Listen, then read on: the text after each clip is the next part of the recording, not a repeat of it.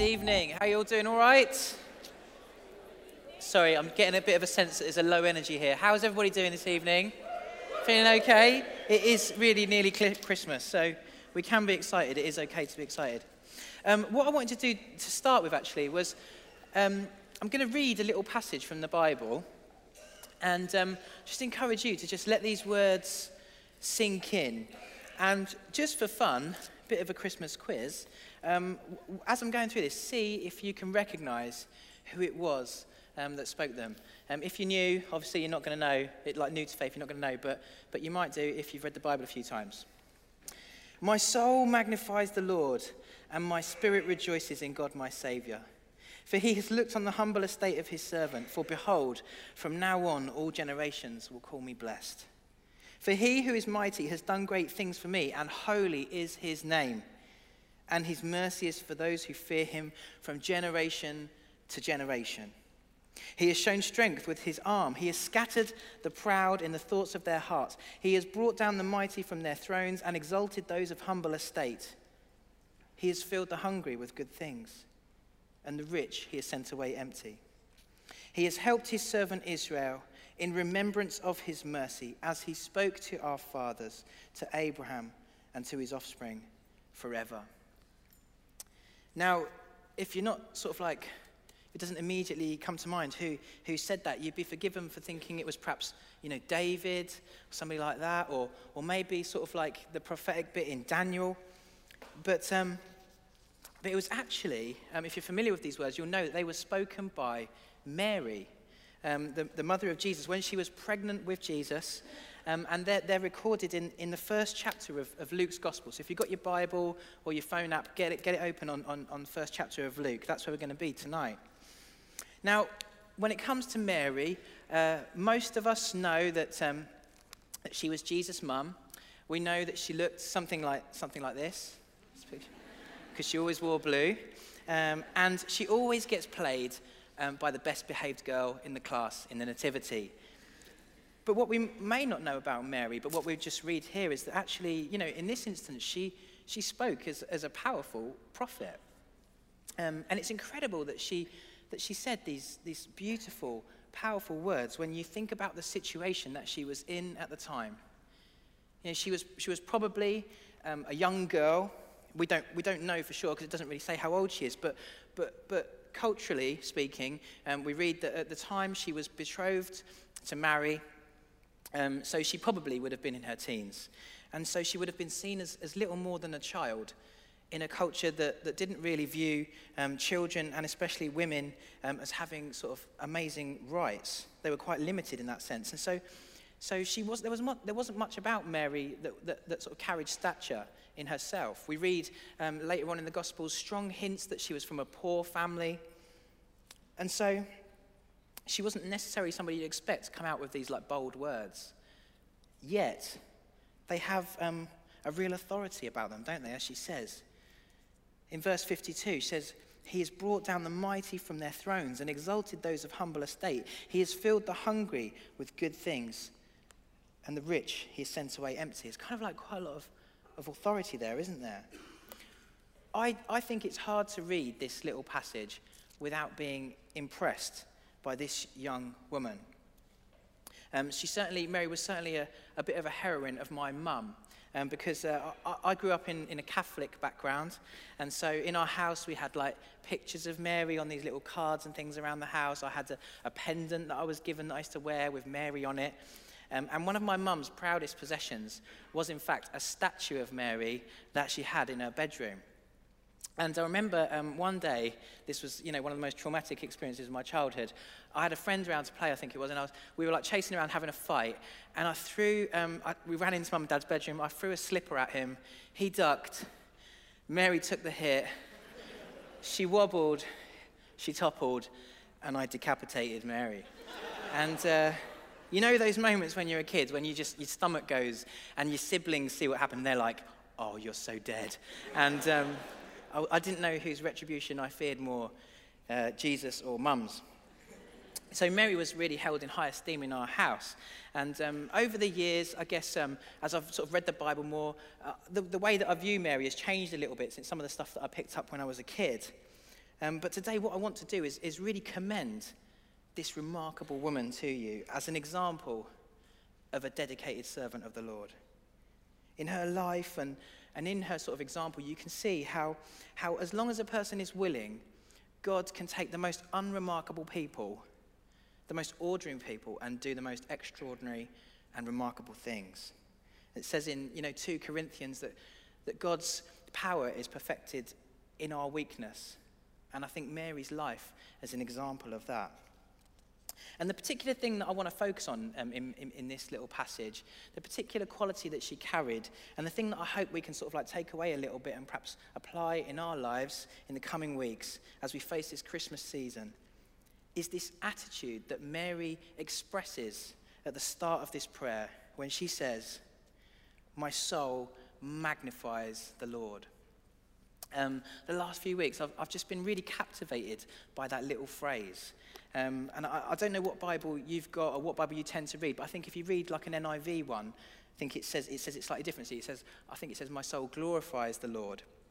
But in the one that I tend to read, it says, "magnifies." And so because of the difference, I did a little bit of research to try and figure out, how it's been translated, what it would have said originally. And the original word is all to do with enlarging. It's to do with making something great, emphasizing something. And most of the times that this word is used in the Bible, it's used in our reference to God, about the way that we are to worship him, or the way that our faith is to grow. Our desire for his name and our faith to swell, to be enlarged. In fact, it comes from the same word as the word like mega. So if this was like a kids talk or a youth talk, I'd say, Mary is declaring mega praise to God. But we're grown-ups. So I think this word, "my soul magnifies the Lord," does a great job of capturing the original meaning. And to me, it sort of stirs up a bit of a picture in my mind, like an illustration really, of Mary's desire as a person for her soul to act like a magnifying glass, really. Got one coming up on the screen. Just to completely make the Lord's name greater with her life. As a person, she longed to just magnify the glory of the Lord. And before we get too far into sort of how exactly she did that, I want to just pause for a second for us and reflect. Is that how you feel today on the 18th of December 2016? Is it the desire of your heart and your soul to say, "My soul magnifies the Lord"? Is that your plan for the next couple of weeks? Is that the desire of your heart?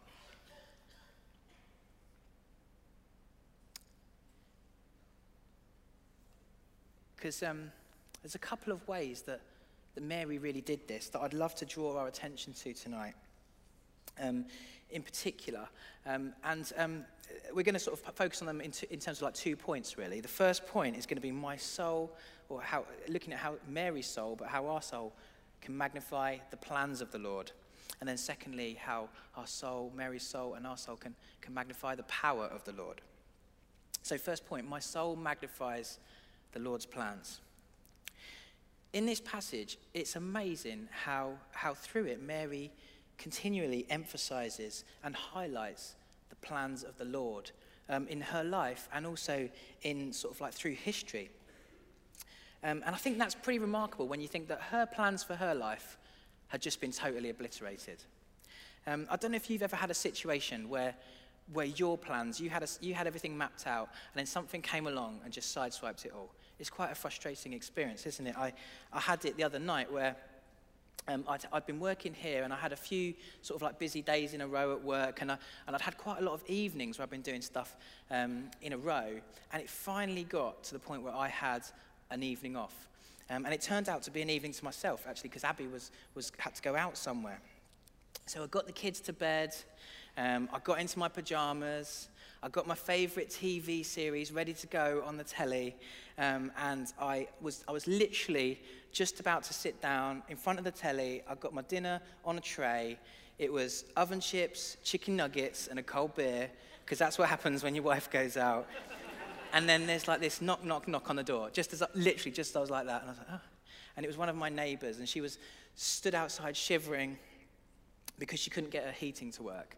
And she was saying, "Oh, is there any chance you could come and help me get my heating going?" So, sometime later, after restarting her boiler several times, and we eventually realised she hadn't put any money in the gas meter, I was like, nice one.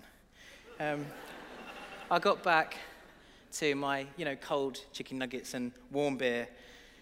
It can be hard when, something frustrates your plans, even if it's God doing the interrupting.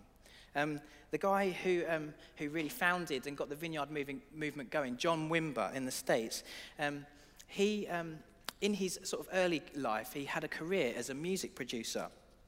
And so he had a really successful career, in fact. Money, contracts, lots of opportunities.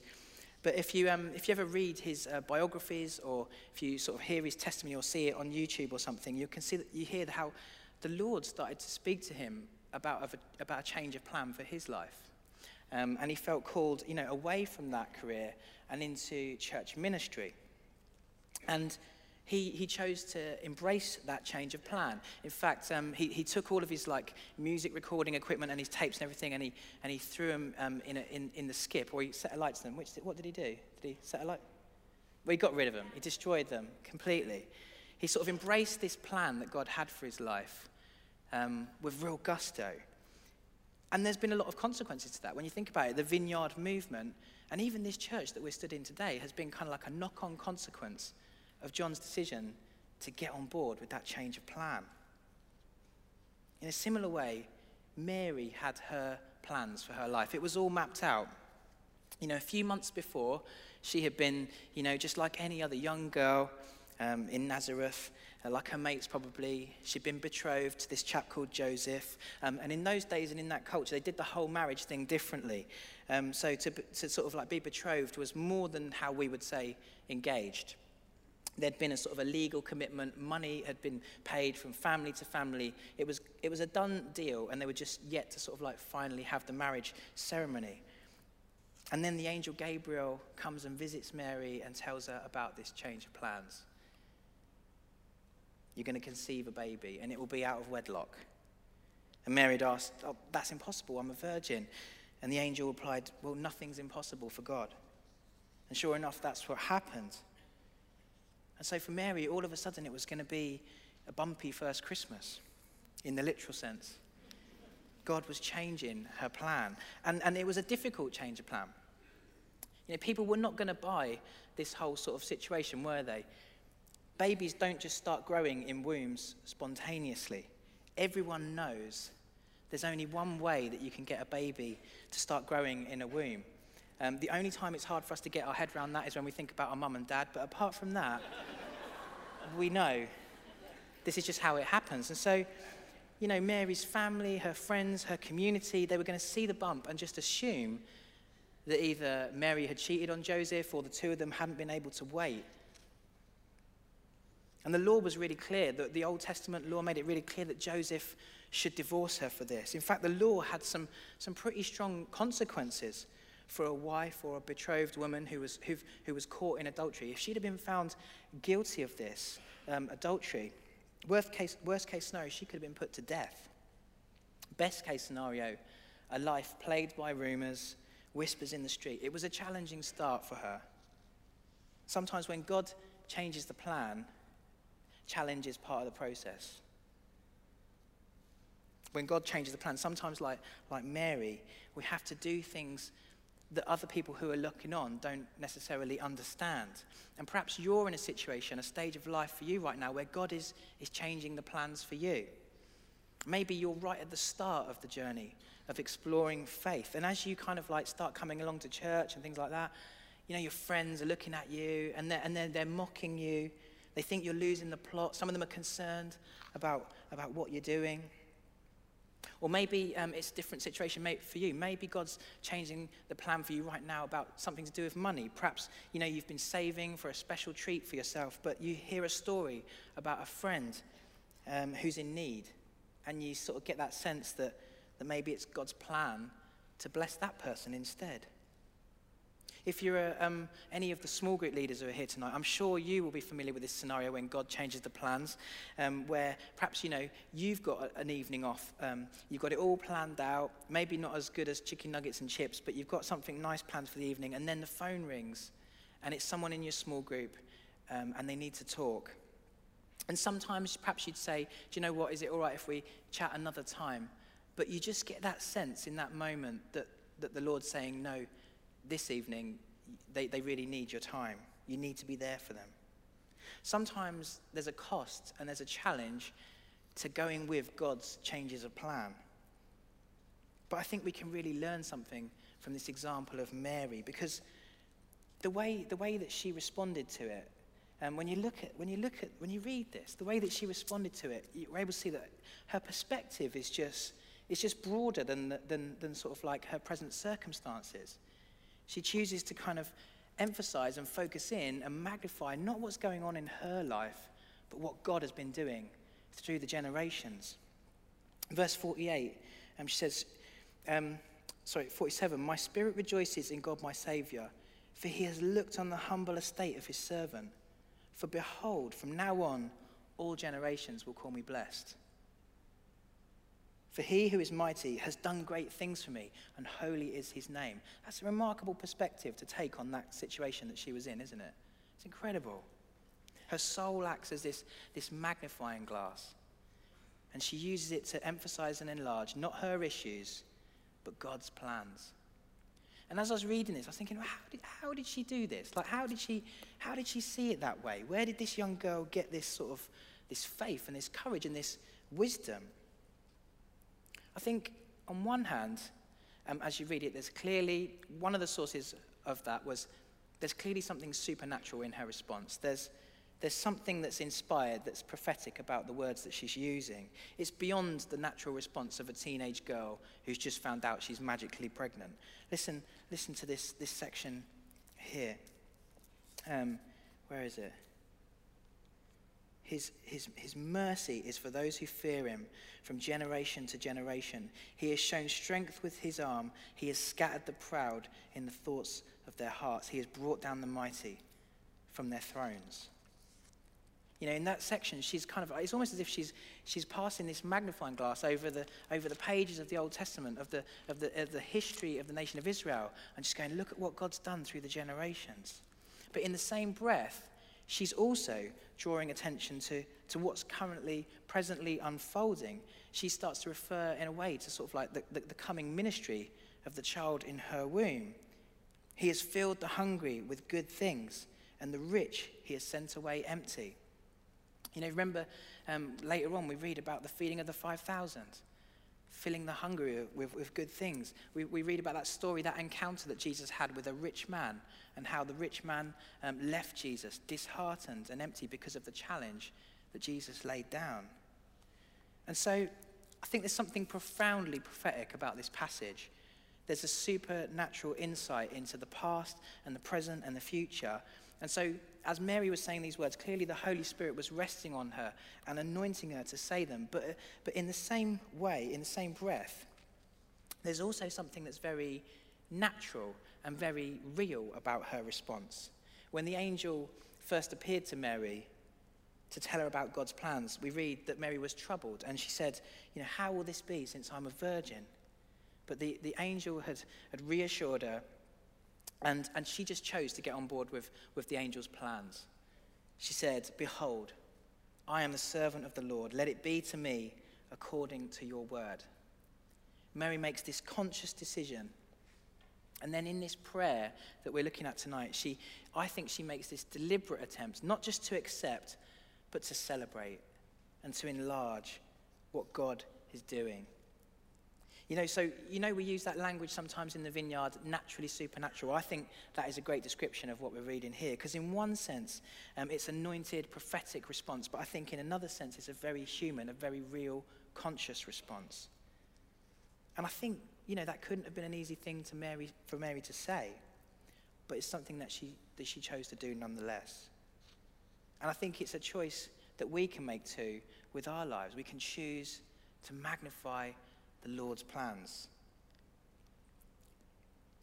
Is it a choice that you would make? I know in principle it's probably a bit of a no-brainer. You're thinking that, yeah, of course I would do that. If I was to ask you, this Christmas, do you want to kind of prioritize your plans for your life or God's plans for your life? We would all say, yeah, we want to sort of prioritize God's plans, don't we? And it is a bit ironic. Christmas is a time when sometimes we can get preoccupied with our own little plans, can't we? Like last week, if you were at the carol service, there was that really funny video, wasn't there, where the West Bridgford housewife was agonizing, oh, turkey or goose, and we laughed at that. But Christmas is a time when we can get preoccupied with like the festive arrangements. We want everything to be right, from the food to the gifts, to who's sleeping in what bedroom, and what we're going to do, and who's going to sit next to who at the table, who's going to not have a drink today so that they can drive Auntie Mildred home, what we're going to record on Sky Plus. If you want to record Strictly, you're going to have to delete some of those Ice Truckers episodes. What time we're going to drive to Mum's, what time we're going to get back. Can we just agree that before we leave so that we don't have an argument in front of them? Christmas is a time of making plans, fed by this desire for it to be a perfect Christmas.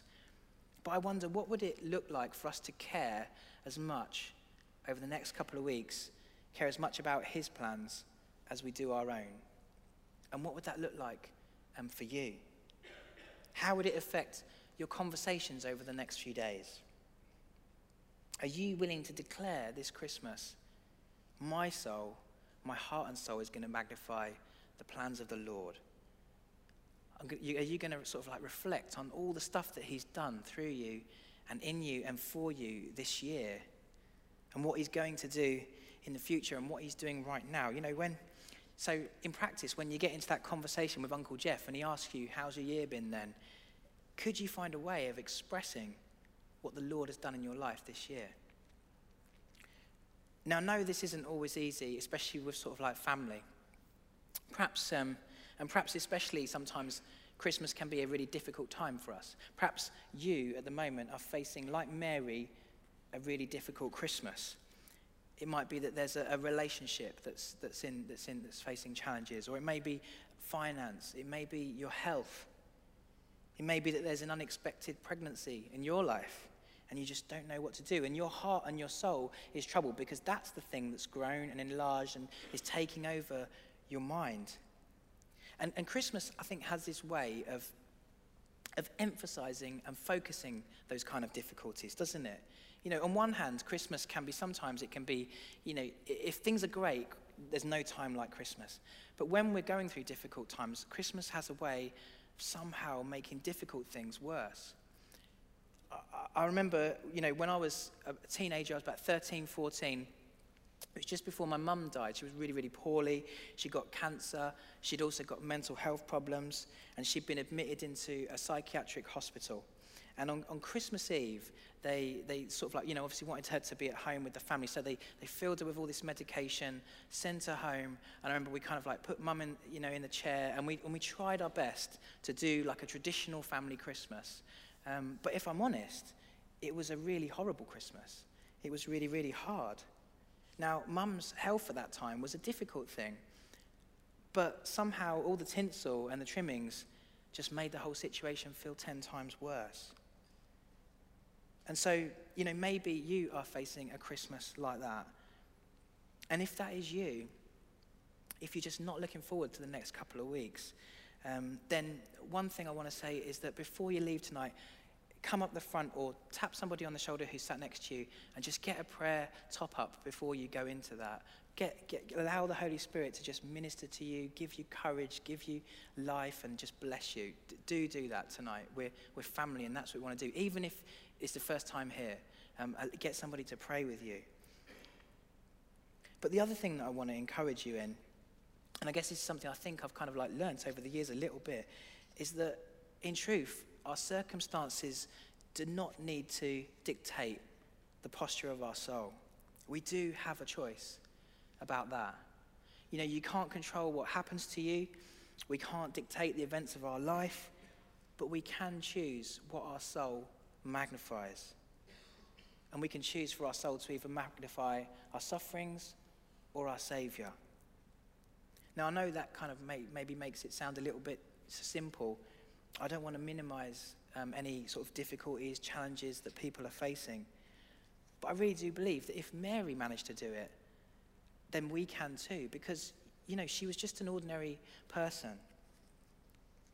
So like her, we can choose instead to magnify him and his plans, no matter what situation we're in. So I know that's kind of taken most of the time, but that's really the first point. I've got one other thing that I want to touch on before we kind of leave tonight.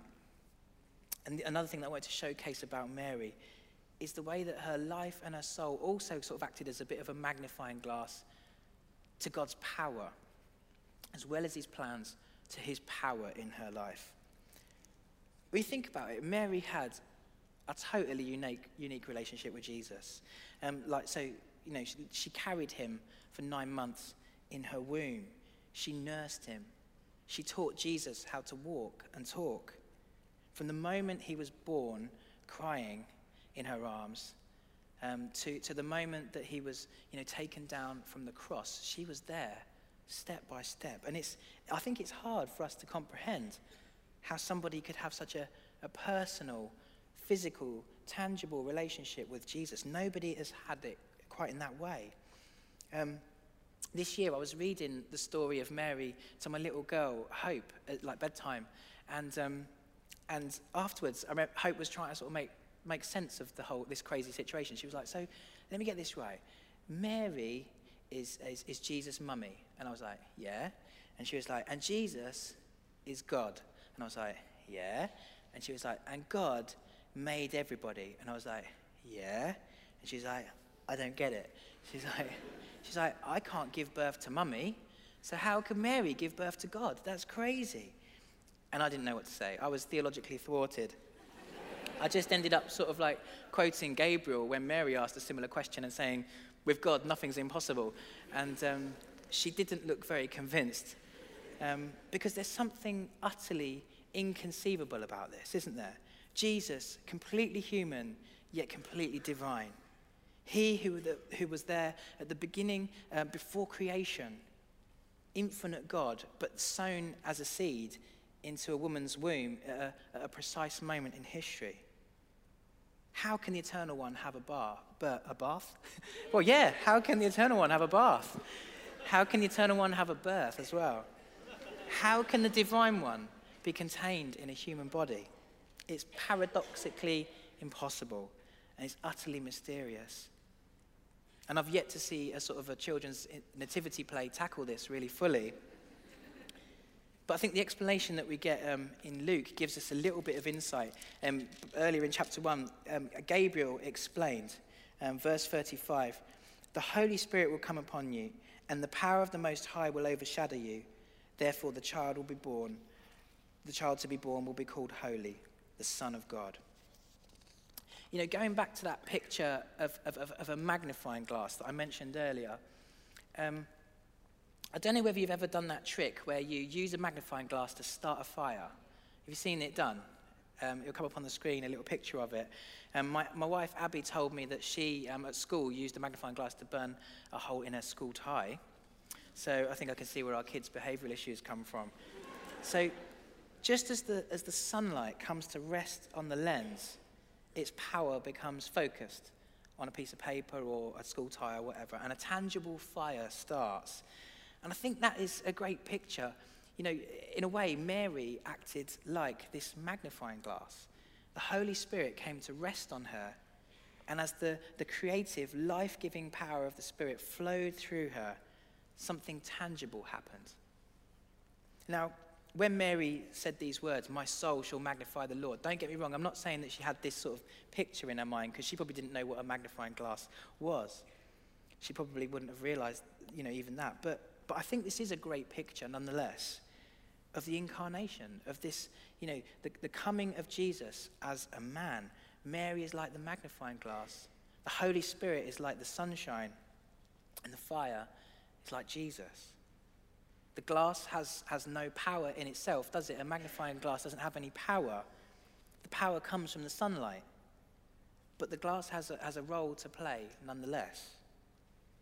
Mary had no power. She had no status. She had no credibility.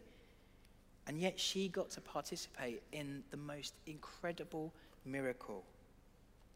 And her gift, her principal gift in all of this, wasn't that glamorous. It was just simple obedience. And yet because of that obedience, her words were fulfilled. All generations do call her blessed. Because she just made herself available. She offered herself up to the light.